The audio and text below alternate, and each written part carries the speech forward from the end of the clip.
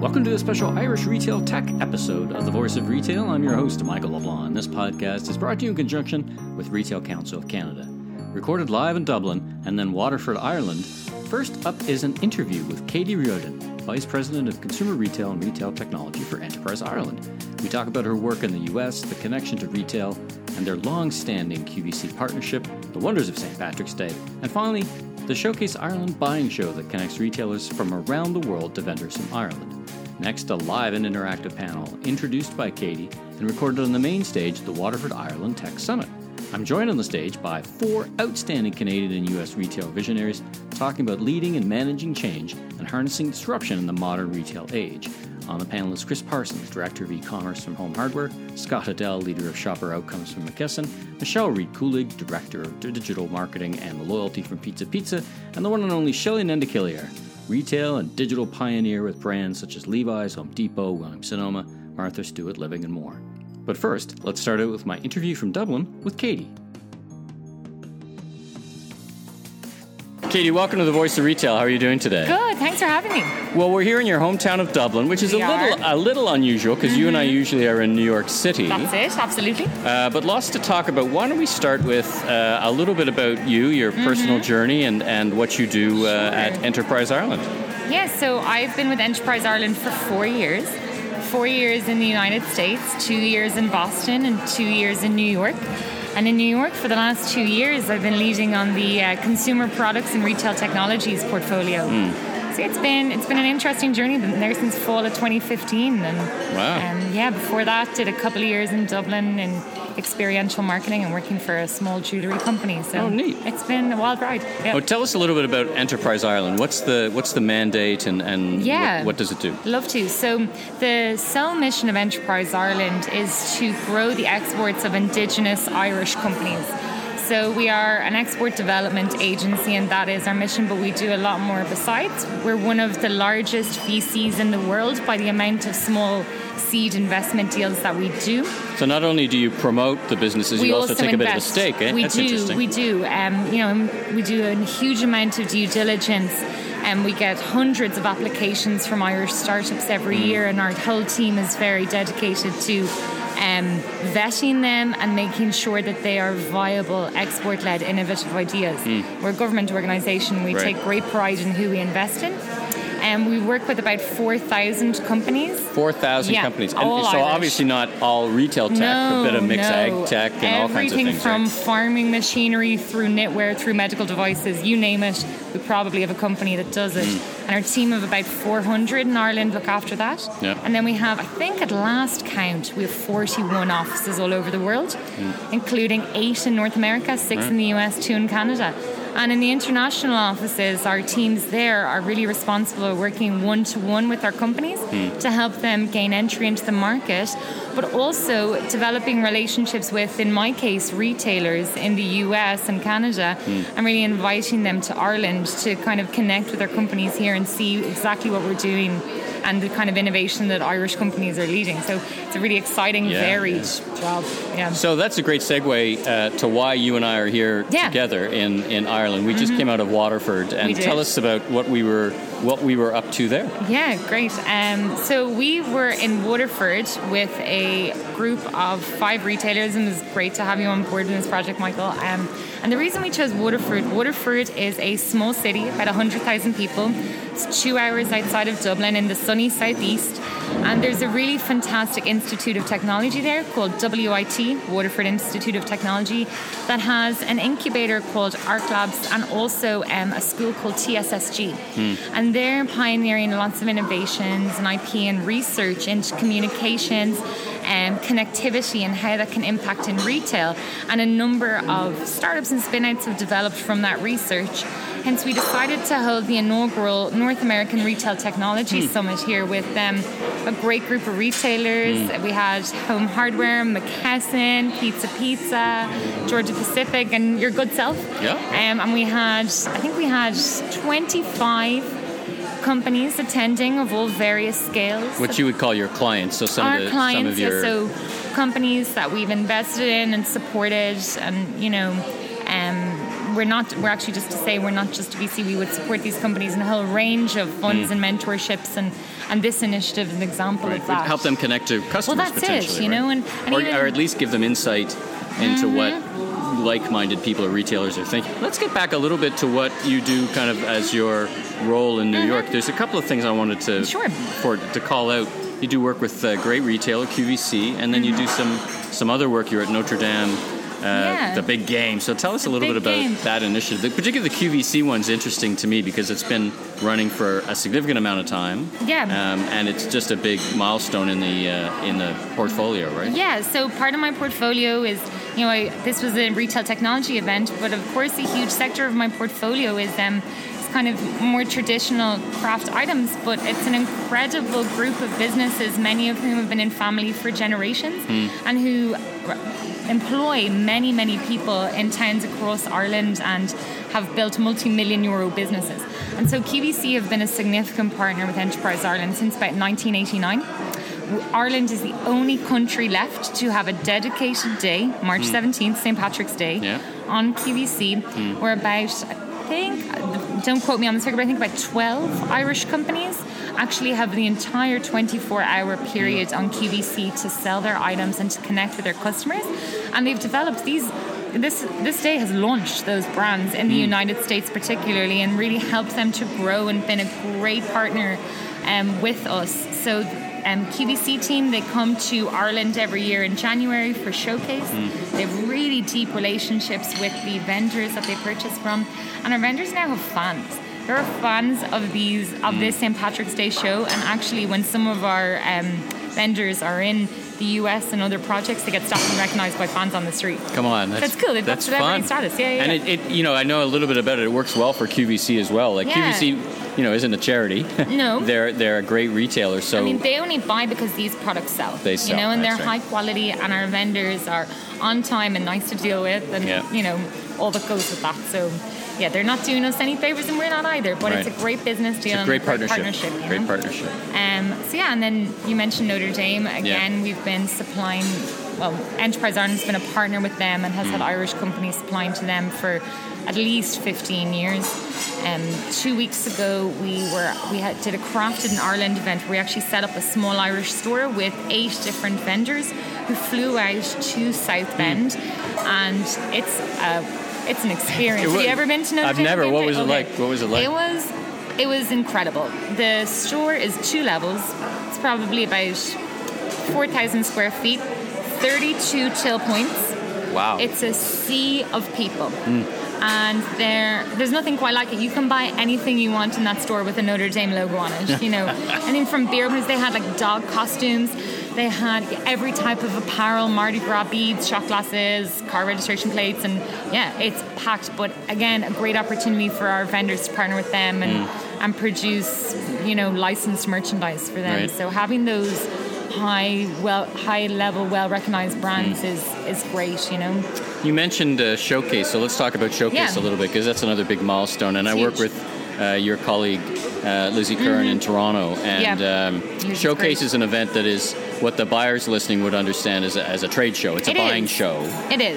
Tell us a little bit more about it. Absolutely. So Showcase happens in the 3rd weekend of January every year. It's about 40 years old, and it's Ireland's biggest domestic retail show.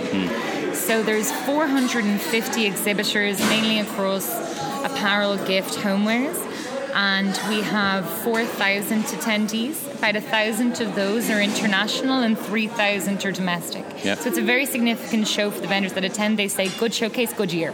Really sets them up at the start of the year, and then they know. And so Enterprise Ireland, from across the world, we fly back about 280 buyers, 50 from the US and about 10 from Canada. Yeah.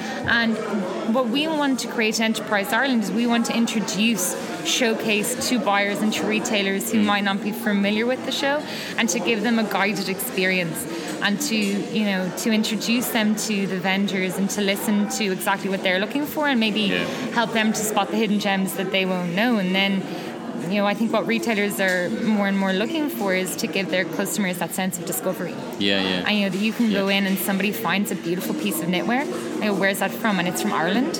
And that store has now provided that customer with a unique experience and something that they'll remember that's ethically produced and is not going to fall apart in the washing machine and all that kind of good thing. And it's unique as well because we're all retailers are trying to break away from the sea of homogeneity. They're trying to find unique items at all price points, and you can get good, better, best price points. It's a mixed right? It's a mixed price point, that's for sure. It's everything from up to the thousands to 20. Yep. It's about that. There's 450 vendors at the show. It's very walkable. I know retailers like that a lot. You can you can wear your favorite pair of boots. You don't need to go in sneakers. And you got to put the miles on walking those show booths. It's okay as they go. It's a pretty good show. Yeah. And the lovely thing about the community as well is that the vendors, everyone's a business and everybody has mouths to feed and employs people, but there's a lovely atmosphere in the show. So if you're a retailer and you go and you're dealing with a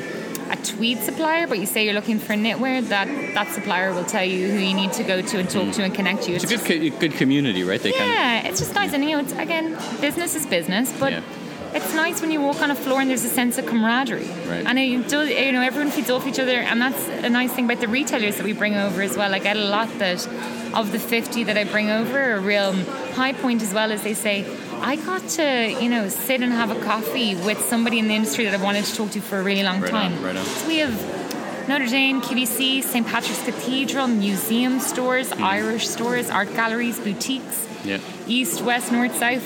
It's really varied bunch. So. And for a shout out for any retailers from Canada listening with the new trade agreement, CETA trade agreement. Oh yes.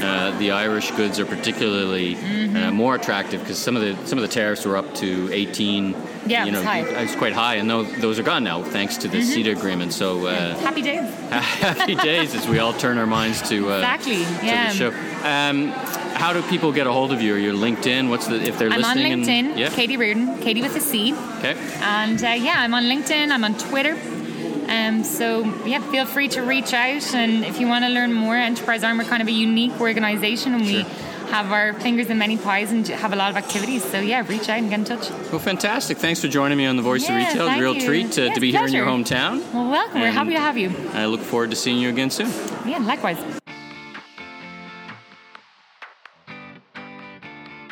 The name of this panel is Harnessing Disruption, Strategic Technology and Cultural Change on the Front Lines. All right, hello everyone again. Ooh, that was loud. We are live podcasting this, so let's have a round of applause for the live audience.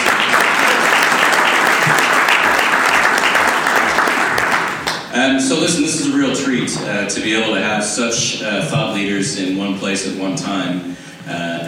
So I thought, what a great opportunity to take advantage of that. And when I think about what each of you do and how you work within industries that are either facing disruption and you've been brought on as change agents or you've been change agents your entire life, what a great opportunity to talk about disruption and then harnessing that disruption to provide solutions, insights, tips, and ideas for the folks in the audience. So why don't we start out with a little bit about yourself. Now, there's bios in the brochures on the table. So a little bit about yourself and your personal professional journey. Michelle, let's start with you. Good morning. My name is Michelle Read-Kulig. I have been in digital marketing most of my career. I started as a database marketer. That's been a constant. As people were building online databases, it was a natural move for me to move into that space. Change agent is a relatively new term. It is something I've been doing. Pushing water uphill is more likely, more aptly how I describe what my career has been. At the end of the day, it is all about customers. And that, for me, it's easier now. My job is easier now than ever because, as I was describing to someone earlier, we're all consumers now, and we all have these expectations around ease of delivery, ease of use, convenience, and so that makes the conversations that I have around my office today much easier than ever as we all put ourselves in those shoes. Shelly, you and I have known each other since the late 90s, working together at Levi's. Talk about a long career of disruption. Tell us a little bit, for the audience, a little bit about yourself and your history in business. Sure. Well, good morning, everybody. Great to be here, and Michael, thanks for hosting this panel. As Michael said, we worked together at Levi's at one point, and I had the pleasure of leading Levi's into e-commerce and selling the first pair of jeans ever for a 150-year-old company. It was March 31st, 1998. So that really dates us. Anyway, I've spent most of my career in e-commerce, innovation, startup, and high-growth businesses. I've worked with private equity as well as with venture funds, as well as with large corporations who try to look at alternative strategies to kind of build side businesses. I think it's been exciting. I think my principal focus has been, like Michelle, always focused on being customer-focused, market-based, and somewhat obsessive about the customer need. I think the one thing that's profound in companies that are trying to disrupt or change things is that they have a all-in mentality. It's different than, a lot of companies want to dabble in things.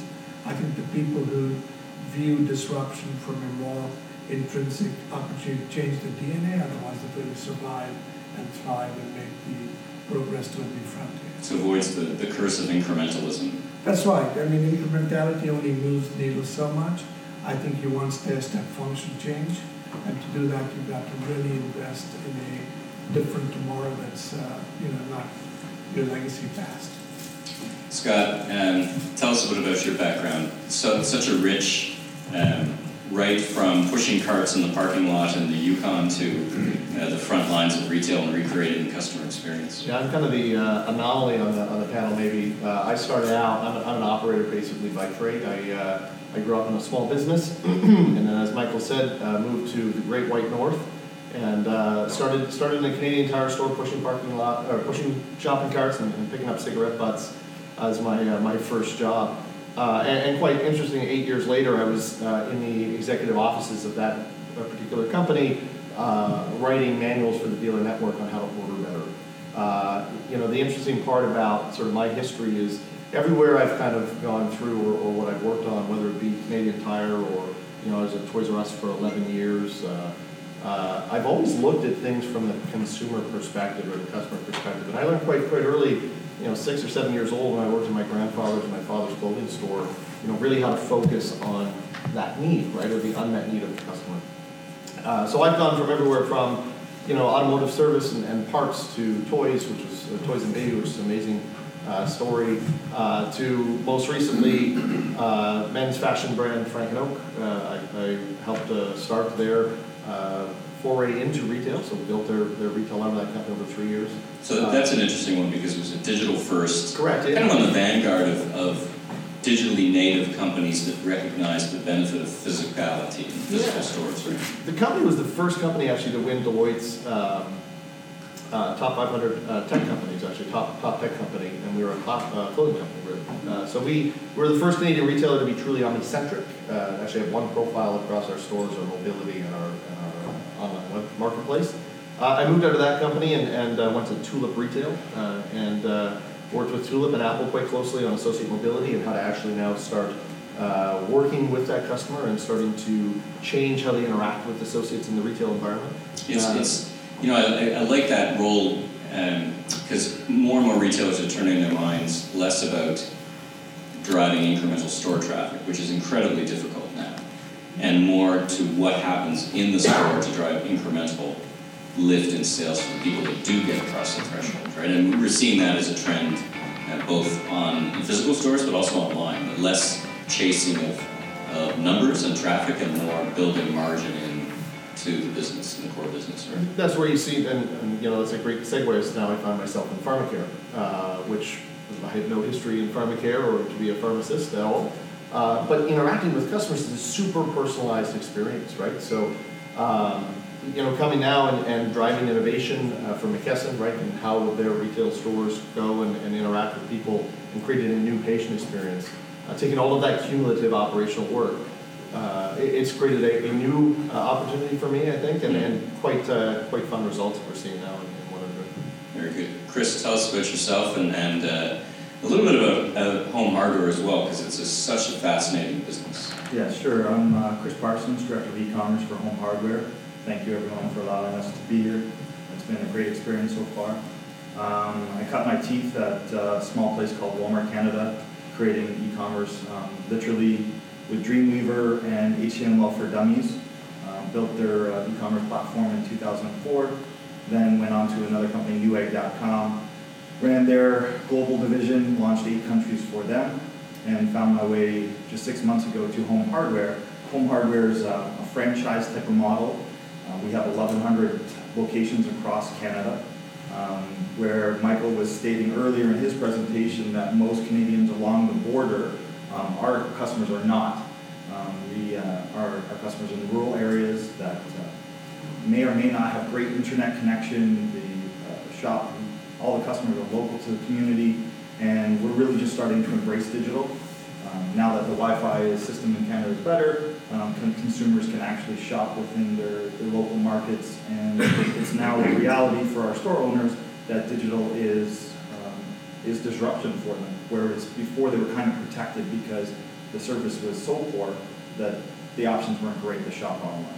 And let's start with you. Let's talk about what disruption looks and feels like where you work. So your category, home hardware, home building, was significantly disrupted over the past 20 years when the big box stores, the Home Depots, the Lowe's came to market.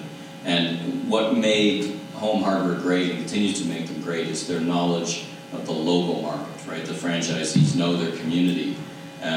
But that was tremendously disruptive, and now you've got another phase of disruption with e-commerce and online. So tell us about how that's playing itself out in your organization. Sure, it's basically death by 1,000 cuts if you don't pay attention to it, because Loblaws is even selling home hardware stuff as well, right? Mm-hmm. Measuring tapes, all the do-it-yourself type of customer. So it's everybody's getting a dollar store has a number of options for our consumers now. So, and with digital, you have Amazon who plays a big part, but where we really try to thrive, and we touched on it a little bit, is with our service. Our associates are very strong on product knowledge. They try to remember everyone by name. They create an experience for that customer when they're in store. While we still have a lot of opportunity, we have these great hubs within our location, whether it's a key cutting section, a paint section, to really blow those up and make them a little bit more Apple-esque within our stores. That's why people shop with us, is for that, if you ever watch the show Cheers on TV, Norm comes in and everybody's like, Norm. That's how our customers feel when they walk into the store. They know that, if they had a leaky faucet, that Jim, the owner of that store, has fixed it, and now he's got some new solutions for maintaining that throughout the lifetime of that customer's journey. So you don't get that in the big box store. You're yelling for support and trying to find some guy that says, oh no, that's not my section, I'm over here. We don't operate like that. We really take the customer to the shelf and walk them through that whole journey. It's a fascinating business because at once it's rural and thrives by its connection, but at the same time now you're operating in a much bigger environment where you need to really rethink how do you keep that element of the business, but at the same time move into the next century with what I referred to earlier as this Amazon effect, is kind of washing over everyone. But how do you keep the essence of what's made you great and as opposed to but, right? Agreed. And one of the philosophies I have, thankfully, I had some experience at a company that's out of business now, but it's called Future Shop. And one of the things I learned there was this approach called GUEST. So read, understand, educate, secure, and thank. And what I find from a digital standpoint, that whole sales journey is missing, because we sell a lot of selling item at a price. You don't treat anyone like a guest. They just show up to your web. So how do you take that in-store experience and create something more fulfilling with chatbots or etc. On a digital experience, and really understand your shopper before you just serve up, here's a product, the next Dyson at $299, and you just bought a vacuum last week. Right. How do you get out of the item price game? Right. Yeah, solution selling. Michelle, you're recently arrival at Pizza, and you and I were chatting about when I was growing up, it was a revolution. Talk about disruption, where Pizza took what was a very fragmented industry of mom and pops and did something as simple but pretty revolutionary of one phone number. So no matter which city you went to, you called the same phone number for pizza. And so in its time, such a disruptive company, but now that, again, the forces of disruption are washing over your business writ large. We talked about the Uber Eats and the delivery, and home delivery is nothing new to the pizza business, but tell us about how that's affecting and how you're thinking about that in your organization. So for those of you who aren't aware, who haven't been to Canada, Pizza is a 50-plus-year-old organization. And similar to the franchisee model that Chris was just describing, we have over 700 locations across the country that are franchise-owned and operated. You will know our bigger competitor, which is Domino's, which of course is a key and formidable competitor, as they consider themselves a technology company first that happens to deliver pizza. We are a pizza business, and so we've been, as Michael was suggesting, largely disrupted. So when I just joined about a year ago, this 50-plus-year-old organization coming at it from this user-centric view. So we've got a really strong technology team, really strong operations team, really strong marketing team, but this notion of the user experience and how it connects is the opportunity that I am trying to solve. So it is super interesting, massive opportunity for impact. Again, it all comes back to that customer experience, and that's really what I'm working with our team on right now, is how do we bring that customer experience to be differentiated in the marketplace, so that where we're competing against the Uber Eats and the Skip the Dishes and the Fedora, and I could go on and on about these. The grocery stores that are putting in the $50,000 pizza oven, right? Everybody comes after pizza, it seems. You talk about share of appetite. Yeah. And pizza's it's a people pleaser, but how can our other challenges? How can we stop it from being this commodity, because we've gotten ourselves into this price war game? So how we have to differentiate on experience. Right. So that's our opportunity and our challenge. I've always liked the business because it's also family. It's a family-owned business, so it has both the identity of course and the identity of brand, but everything is fleeting. It is family-owned. It's also traded on the Toronto Stock Exchange, which makes the sales dynamic interesting. So we're only as good as last year's sales. There's a lot of pressure on sales as well, which, of course, being in the e-commerce space is exciting and interesting because you just need to sell lots of pizzas. Yeah, nothing new for you, for sure. Right. Shelly, you've gone through a characteristic of your career has been disruption and looking at businesses, and you've been the disruptor and you've been disrupted at the same time. Give us a sense of how you see disruption in the various businesses that you've got experience in and what you're doing today. So disruption is interesting because I think it comes from different places. Usually it comes from the least expected places. For example, today I'm in a company that manufactures a lot of paper products, and they have a lot of paper usage in our dispensing system. So if you go to any of these large venues or arenas, you see a lot of paper products and wet chemicals for hand cleansing in the bathroom and different usage areas. So interestingly, one of the biggest disruptions in that space is air, right? Because people are moving away from paper and saying that that's not a sustainable long-term green solution. So we're looking at different kinds of ways of powering that up. And so what I've sort of seen mostly in many of the businesses that I've been part of, so when I was at Home Depot, the biggest disruptor on the block was, Amazon. When I was at Williams-Sonoma, the biggest disruption on the table was, sort of solar towers, something else, changing the different methodology of the business model. So I think what I've kind of sort of zeroed in on is sort of the basic, which is going back to customers and understanding what need is behind that, and trying to think about the consumer experience and the friction in your business and the opportunity from a customer lens perspective. And so again, sort of looking ahead, I think the biggest challenge we face is we still vision a world that belongs to boomers, when really the transition is the millennial set. And their pattern of consumption, their love of technology, their familiarity with technology is very different from people like us who adopted it, and they're digitally native to it, right? So their whole outlook about use and consumption is as different as our parents were in the way they consume things we do.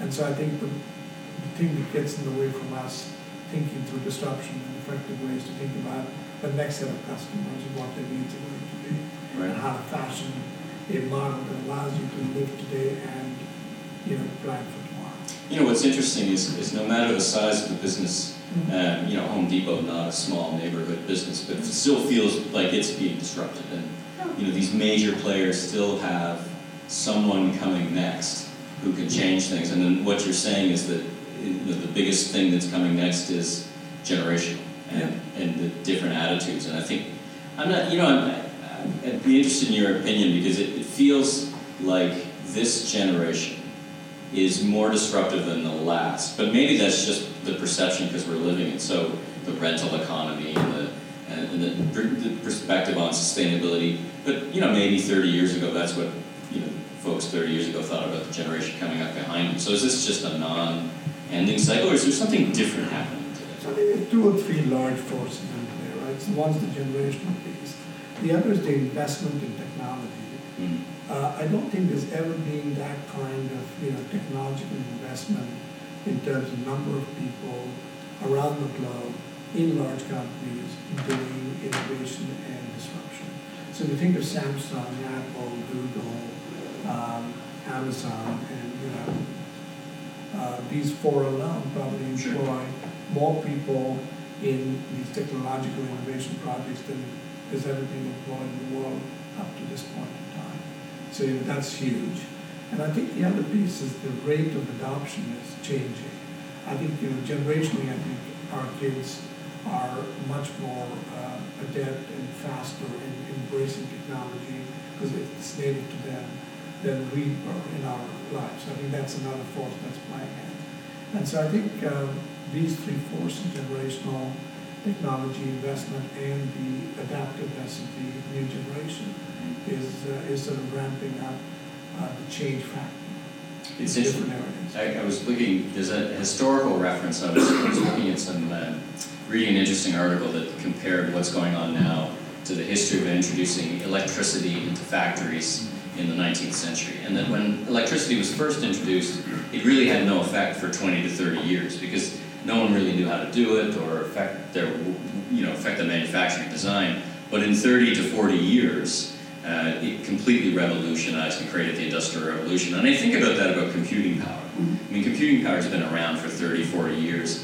I mean, at first, when we were talking yesterday about our first computers, these just giant boxes for thousands of dollars that really, were less powerful than the handsets that are in our pockets. So it's really taken a generation for this geometric effect from this to really start impacting industry, which is I kind of get. That's what I'm trying to drive at. Yeah. I think the other point I would make is it's not game over, right? So if you go back to 2000, who were the giants out there? AOL and Yahoo. Yeah.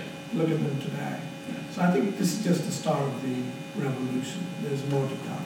Right. Lots of it. If we even think back even more recently, when you think about the Amazons of the world, they seem undefeatable. They seem inevitable, but you cast your mind back to 1978. So in 1978, anyone know who the biggest retailer in the world was? It was Sears. So in 1978, the biggest global retailer was Sears, and they seemed unassailable. They seemed so powerful. When I launched HBC.com, so Hudson'sBay.com in 2000, we just hoped to put a few dents in the Sears business. Like they had a catalog business, they had distribution, they had it all, right? We were like, oh, if only we could just touch what their business is. Well, Sears is gone and bankrupt from the Canadian market 20 years later. So that that what seems inevitable some days isn't the case. Scott, your role is to really reimagine with your background and indexing or triangulating what you see. You're trying to reimagine the customer experience in a category that hasn't had a lot of reimagining and is huge, right? So Mckesson is the 6th largest organization company in North America. So you're not a startup. So the mentality of a startup is not exactly pervasive, potentially for all the right reasons. But how do you do, and what do you do in your category? Yeah, so I think that's the fun part about being or coming into Mckesson for myself is it isn't an industry that's been disrupted really in 100 years.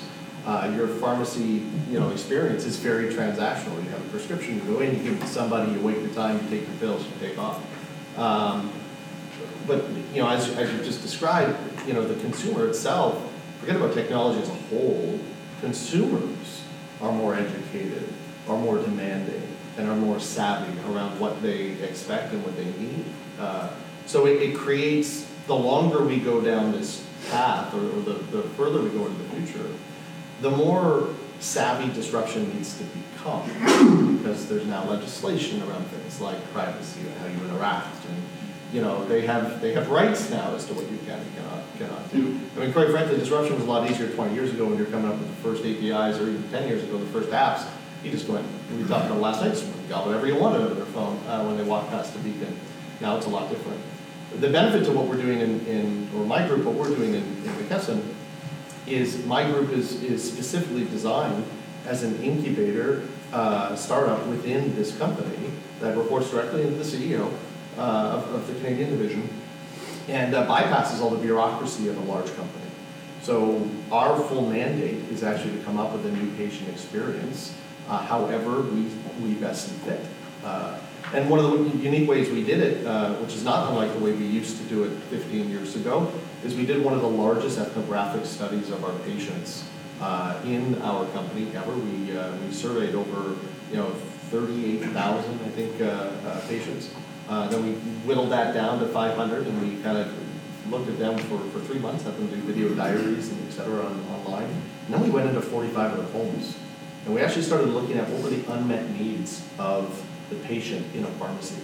And we created sort of the 13 ingredients of what would make a successful experience. And then we whittled that down, and it really whittled down to 3 things, which was, patients wanted an easy pharmacy experience, and easy, is articulated in 2 different ways. They wanted to be nudged along their journey. They didn't want to just walk in and say, I need this. They wanted actually support around decisions. And then the last piece was feeling supported. So after my care, how do I feel? And it would be nice if someone checked up on me. And in a public healthcare system like Canada, you get your 3 or 5 minutes with that doctor to give you a script. Well, that may or may not be right. And if you're wrong, you got to go back. You got to wait again to get to your doctor. How can we extend that within the pharmacy? And then, to do all of that, that's a lot of work in itself, understanding it. When you go and you recreate the experience, in order to get it right, we took all of this data, and then we built the store unconventionally. I built the entire store in VR, actually, as an example, before I even swung a hammer. We built it, we articulated the design, we built it in virtual reality, and then I took an N of 75, and I put patients through it. And I put them in an Oculus Rift, and I had them in a research center, and I actually looked at what they looked at in the store, what they focused on, took that data, realigned it again, put more patients back through. I love that example because, both yesterday and today we're talking about these, highfalutin AR, VR, and how close is that to reality. But what you're talking about is you're actually using that in a very practical way. Shelly, you mentioned that you were doing the same thing. And this Oculus Rift kind of allows an environment to overlay consumer experience, right? So you're actually doing store layout today. Not even more, Michael. So where you take something like that, and one of the hurdles we have, and I'm sure most of the people in this room would have as they're talking to retailers, of course you follow the same pattern. The investment in something like that is always a hurdle, right? Oh my God, how am I going to spend X amount of money to build a VR store? What we found was all of these branched off uses after. Now we use it for employee training, and we use it for workflow management. Do we have enough room between, structures, or if I wanted to have a pharmacist do this and this, just give them the handles, and can you actually move, things from point A to point B, and how do we make it more efficient? So you can find some of this technology, if you think about it the right way, recycle it and recycle it and recycle it within usage, is one of the challenges. And I think that's where innovation really comes from, is you look at something, you use it for a benefit, and shy of what our society is used to now, which is the disposable component, throw it over here and look for the next thing. How do I actually recycle that to gain more benefit? And the companies that do it really, really well, I think, are taking things like that, building their MVP, and then recycling it into 2 or 3 other products, creating new MVPs, isolating and standardizing the first one, and creating growth, right? That's the flywheel effect, really, that you were talking about. Chris, I wanted to touch on, and I'm going to talk this question to yourself and Michelle, because you're coming at being a change agent in organizations from 2 different dimensions, I think, but you're winding up in the same place. So, Chris, your organization, fantastic history in the country, had a senior management team that kind of said, we need to do something different, so actually it brought in a new CEO whose mandate is change, and you and I both know the CEO, and he's not an individual you bring in to keep the business going. It's a change agent. So talk about how not just you but the organization, but focus on you, are a change agent in an organization that's not used to change. What's that like? And I ask the question because everyone, I think, in the audience is looking to find or seek that change agent to become an advocate for change, to adopt new technology, or even just to understand or look at new technology. And that's what's common amongst all of you, is your abilities to be those change agents. But how is it going, basically, at an organization like Home Hardware? Yeah, Kevin, our CEO, has been there for just about a year now. I myself have been with them for 6 months. As far as change, the first 3 months that I was there, it was just absolutely dreadful as far as culture is concerned, because these people, 30, 40 years of experience, the dealers have owned their store, they've handed it down to generation after generation. And they've been very successful. I think the other $5 billion business. It's one of the top businesses in the country, and they were successful when many thought, when the big box stores, the Home Depots and Lowe's came, that you were in big trouble, but you really thrived. And they said, well, listen, if we can beat back that, we must be doing something right. And they're doing a lot right. So the key message is we're going to build on what they're doing right, and we're not just going to throw out everything and start fresh because we think we know it all. So we're being very respectful. We're doing town halls across the country. I was speaking earlier that I'm flying right across the country, fortunately for us in January, which is great because I know how many flights are going to be canceled because of snow. But it'll take you a week to get across the province. That's right. So there's that standpoint. There's also the luxury of storytelling, and I think this plays a big role in it. You have to do a lot of education of staff internally, education of the dealers, showing them what your plans are, return on investment, and create advocates throughout the organization to speak about the pathway that you're on. We also have picked up radical candor within our office. Radical candor is basically just throwing it out on the table. We're not meant to be disrespectful, but we're going to have hard discussions and debate things, and then we leave there. And the best way I term it is if you think of West Side Story, once you're a jet, you're a jet. So basically, you go into that room, you put your stuff on the table, you walk out of that room, and you're aligned. You do not go into another meeting and say, well, Kevin said we're doing it this way, so we have to do it this way. Nope, we came to an agreement, and we're aligned. And I think what that does from the organization perspective is it allows everyone to just have the confidence in their leadership, because if 5 different leaders are saying things in backroom meetings, your culture will fall apart and that change won't happen. I love that point about culture, Michelle. There's that saying, classic saying, culture eats strategy for breakfast. I guess appropriate in your business. Talk about how you were brought in. My sense is that the organization realized they needed change agents, and they recognized change. How culturally is that resonating within the organization, that willingness to change? You get a very successful organization. I mean, each of you work for successful organizations as they are today. So sometimes the challenge is, well, we're successful today, so why do we need to change? Sometimes that's more obvious than others. Talk about it in the pizza business. Well, you're absolutely right. There has to be a burning platform, a need for change. And in the case of Pizza, it has been a very successful organization. Again, pizza is one of those things that people just love. It's easy to order. It's easy to enjoy. So for me, I think very fortunately, and clearly one of the reasons why I joined the organization is that they have always had a strategic priority of innovation. So Michael talked about this consolidated phone number, insulated delivery bags. They were first to market with that. And the organization developed an app 12 years ago, a pizza ordering app, which was also very innovative at its time. So that is in its DNA. The how part is the more challenging piece. So for me coming in, again, no one had been in this role before in the organization. There were a couple of people who perceived the need, but it wasn't widespread. So I have had to, I think I've approached it in 2 ways. One is sort of the quick wins piece. Stay out of everybody's way, control the controllables, and do what I can do to demonstrate quick wins. And then the other is the longer strategic priorities. So on the quick wins piece, the marketing and advertising has been quite easy for me to just manage. And we actually are just getting recognized in the media innovation space for a campaign that we did around 420. So you're learning today about Canada's cannabis culture, which I'm learning about quite quickly as well. I think we all are. We're 1 year into this. Didn't know that we needed this, but apparently we do.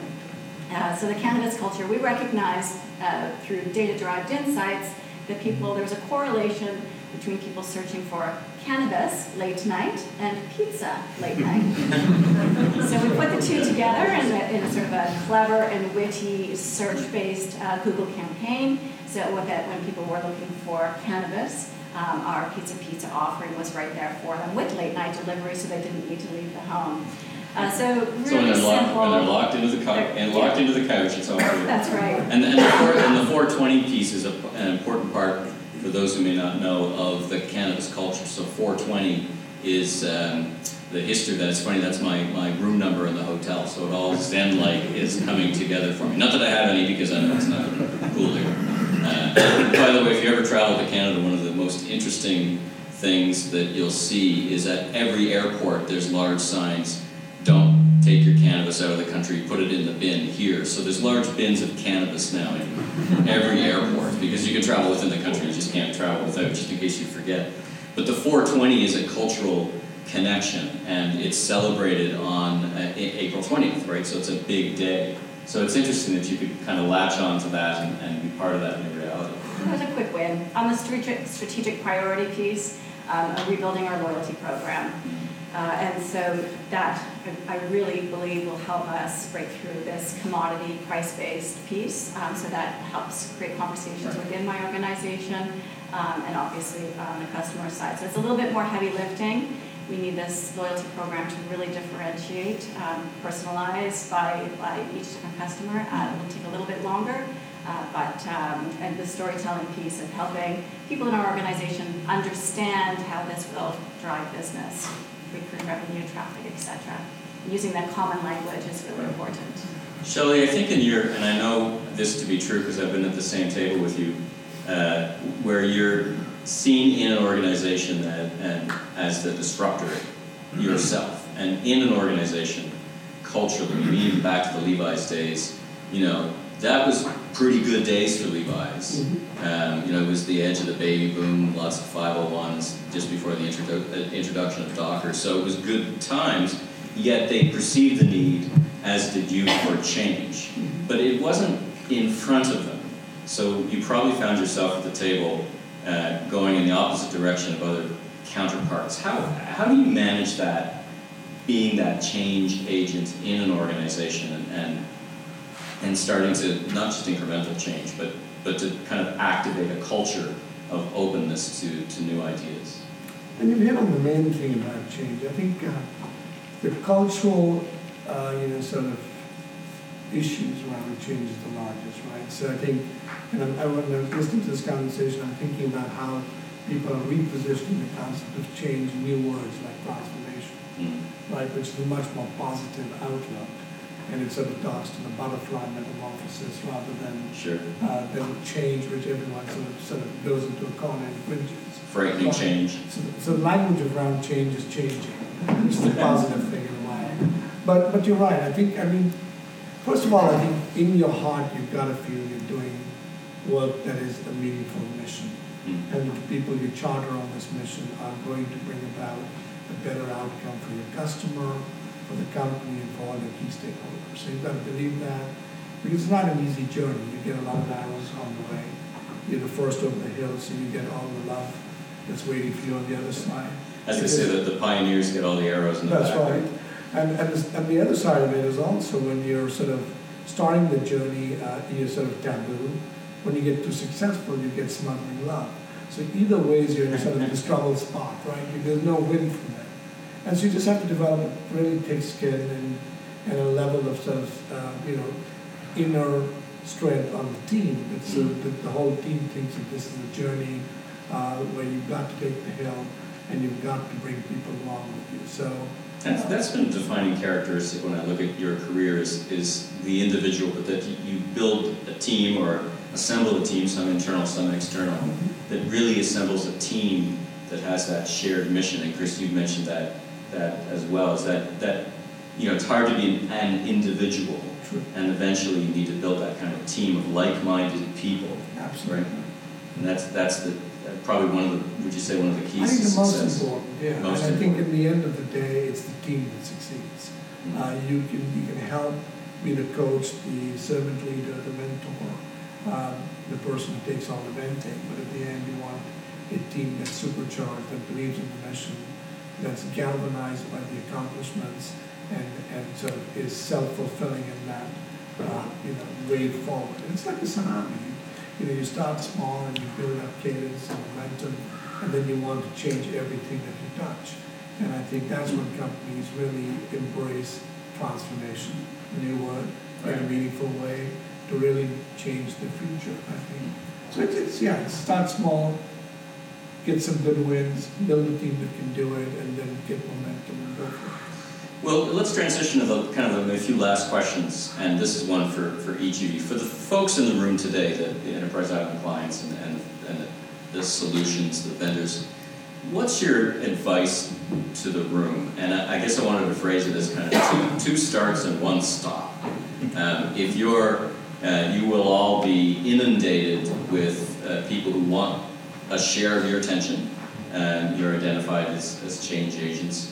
Give me, and Michelle, I want to start with you. What are the things you'd like to see from, let's call it the vendor community, solution sellers, and what's one thing you would really wish they not do? Sure. So I guess the two starts would be to do your research. Everybody's very busy. We've got these complex mandates, lots to be done, our internal stakeholders, external stakeholders, but do your research. And related to that is understand what you can do to where that fit is. So connect the dots and make it very clear about how you can connect the dots. And the stop would be, don't ask me to do that for you, to connect the dots is, I guess, just the antithesis of that. Don't expect that you can have the best elevator pitch ever and expect that I can correlate that because I'm thinking about a million different things. So just make it as simple as possible. You're passionate about what you're doing, make me feel passionate about what you're doing as well. Chris, you've had a career of meeting new ideas and vetting reality from perhaps the pitch. What's your advice? If you looked at our calendars, and specifically my calendar, it's packed for weeks in advance. So when you're sending out emails saying, can we get together this week, next week, trust me, I'm thinking 3 months from now in my calendar to get together, and then hopefully that falls into line with you guys in a budget cycle, because if my budget's big, there's no way I'm getting to you for months after that, because the reality of my business is, while it's a good idea, if it's not within budget, it's not happening this year unless there's a really strong business case. And the other thing that internally I challenge my team is, the example I used when I started, we were 46 weeks of not making our numbers. So understanding our numbers, I think everyone here, the reason we're successful is we know our daily numbers, we know our conversion rate, we know our average basket size, we know what our targets are, we know how much growth on each of those levers we want to grow. So when you come in with a significant request that has dollars attached to it, is that helping my basket size? Is that helping my conversion rate? Where am I going to make up those dollars? Because the dollars are not free. So when you're thinking about how to engage with that, in your initial email, I can increase your conversion rate by 0.2%. 0.2% will double my business rate now. Right? Basket size increase of $10 will essentially double my business rate. So in your communications, think about how you turn it back into a return on investment, and then I'll have time for that email versus, like I was joking last night, I was literally up until 1 o'clock doing my full-time job last night of going through emails, and out of the 300 emails, there was 100 there that I would just delete. Because subject line, first line, I don't have time to get to them, so I have to move them on. So I guess that would be my advice for anyone. And it's not that we're trying to be jerks, it's just, there's only so much time in a day. You touched on something interesting, and I wanted to reflect on it with the folks in the room. When I talk to vendors, they sometimes become frustrated at the timelines around. Listen, we've been talking for months, and I think that's a factor of two things. One is just the natural business cycle, and you touched on it, very interesting.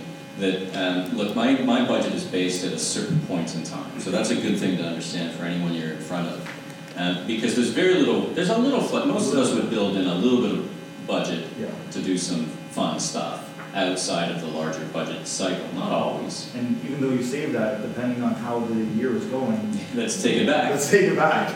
Yeah, it depends on how clever you are at hiding the contingency. That's right. in the where did you put that? Which drawer did you put the contingency fund in? The other thing I think that's interesting, and feel free to jump in, is for Canadian businesses, and I think this is important in the context of selling to Canadian or U.S. businesses, we really have a bit of a diseconomy of scale. And that's the thing I've found most frustrating for vendors, is when they talk to Canadian businesses, go, oh my God, it takes you so long to decide. Why are you so risk averse? Why does it take so long? And the reality is that you may be selling a solution on both sides of the border, for example, or in Europe, but its impact in the Canadian business is huge, right? We're only 10%, for example, the size of a U.S. market. So the decisions are much more impactful. The margin for error is much less, even at the career perspective, right? In some larger businesses, you can kind of mess up once or twice purposefully, and not even mess up, but you can take more risks, right? Without that impacting. But in the Canadian context, you have to be much more. I think you have to be much more deliberate, because you have this diseconomy of scale. Scott, what do you think? Well, you have three cities really to work in Canada, right? You have Montreal, you have Toronto, and you have Vancouver, right? That do 75-80% of major urban volume. That's that thin ribbon of population, right? So 3 cities that matter, that can run at scale. Right. Maybe 4 in Ottawa, maybe. Language for us is a big thing too, right? So a lot of countries coming in, we're mandated in most places. 43% of the population sits in the province of Quebec that speaks French. It's kind of got it coming out of the gate. If you're going to test, you have to test in those kind of provinces. Yeah, I would say to people in the room, not unlike my colleagues up here or peers up here, your need for revenue is not our priority of time. Is kind of the way I explain it to people. But the value in partnership and understanding the benefits that you can provide can open up calendar, right? So just because you need to increase or decrease your burn rate and increase your revenue, that's not my problem. But valuing the partnership and seeing the overall opportunity over a period of time is unique. The other thing I would say to vendors is don't be afraid to work with another vendor in a large organization like myself, or in the past, some of the best success I've had in other companies that I've worked for is walking NRF as an example, the bottom floor of NRF, and putting 3 vendors together. And you routinely see that. We talk about that every NRF in there. What new company did we create today? Your individual niche globally has probably been thought about to some degree somewhere. But the benefit of finding the hole in the market is combining niches together and going after something no one has touched before. But the acceleration of partnership, owning your own IP, but finding a solution that you can go to market together and find benefit through value, again, opens up time for people on our block. As Michelle said, if you don't make us think about it, most cases the vendors are smarter than we are. We're change agents that open the door that allow it to penetrate, right? That's really what we do. Get us excited about building a solution that solves a problem. And in some cases, you have to talk to somebody else. Build a solution that comes together and say, hey, for your app problem, hey, we're going to come with this SDK, AI generation tool, but I'm going to run the analytics, and this other company is going to, foray the marketing component. Would you be interested if we did a services offering or deal, or did a test for you and drop it in place? It's a different story than I have one part of the solution. Right. Does that resonate to people? Does that make sense? Right? Because as Chris said, we're not here to say no. We're actually here wanting to say yes. But we can't say yes to everything. We have to prioritize the best yes. So the first no as you said, your 100 email, if you're deleted, that's the worst place you can be. The best approach you can be. I don't know if you guys ever read The Challenger Sale. It's a great book, actually, in and around how to sell benefit as opposed to actually selling your solution. Most of us in this kind of role are looking for the benefit because we're solving a problem, right? And we don't want the one-trick pony. We want something that actually can leverage, spin, and go further than one solution. So that would be my challenge to the group: is come open, come ready to kind of solve the problem. Don't be afraid to kind of work with someone else, and be respectful that understanding that your need for revenue is not necessarily our priority for time. I think it really touches on something that's inherent, I think, to Enterprise Ireland, is that the collaboration and working together. I think you've got that natural ecosystem.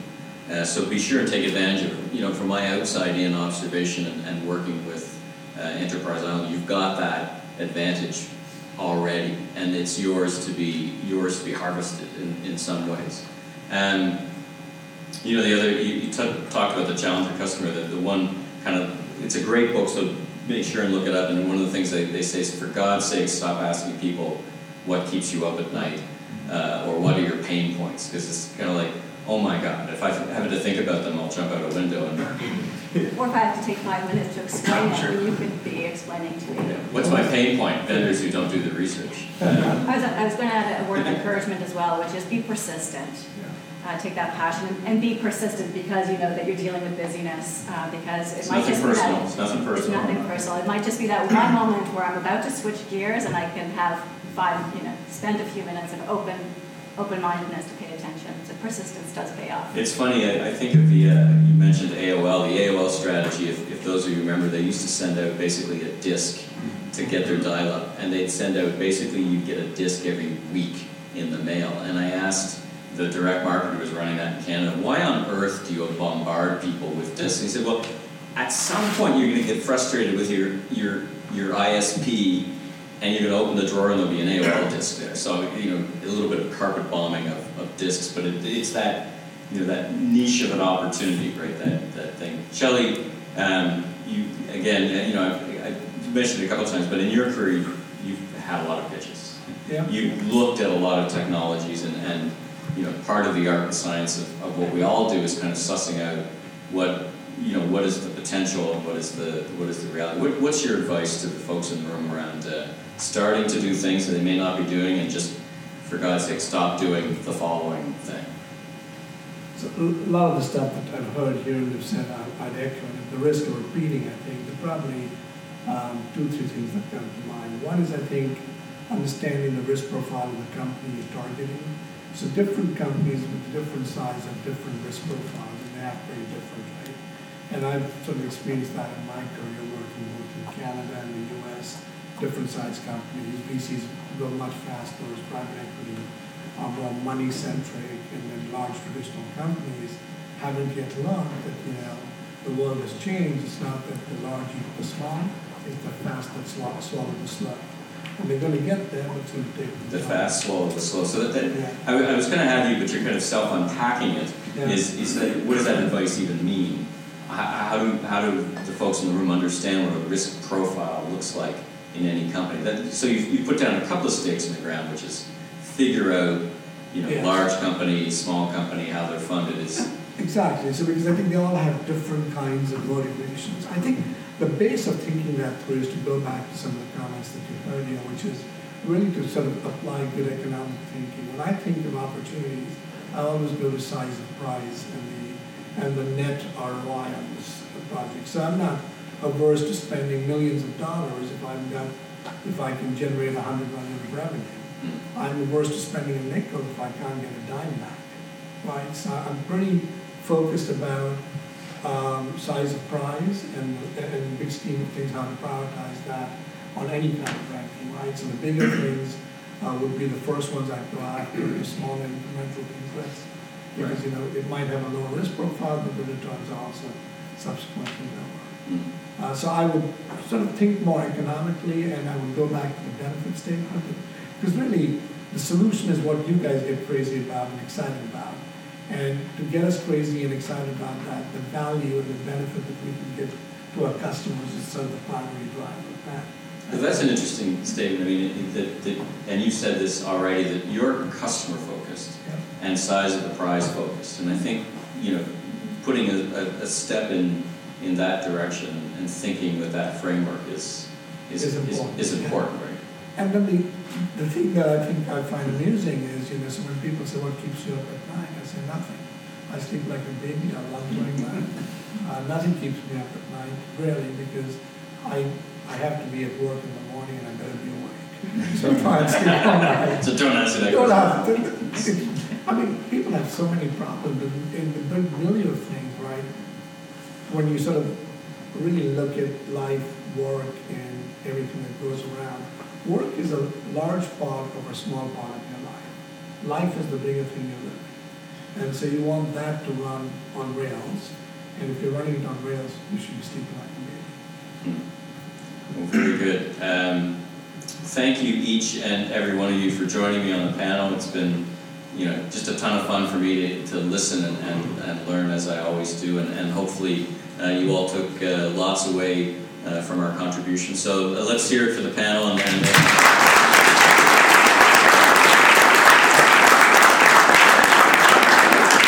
Thank you, and I'll hand it back over to Katie. Come on up.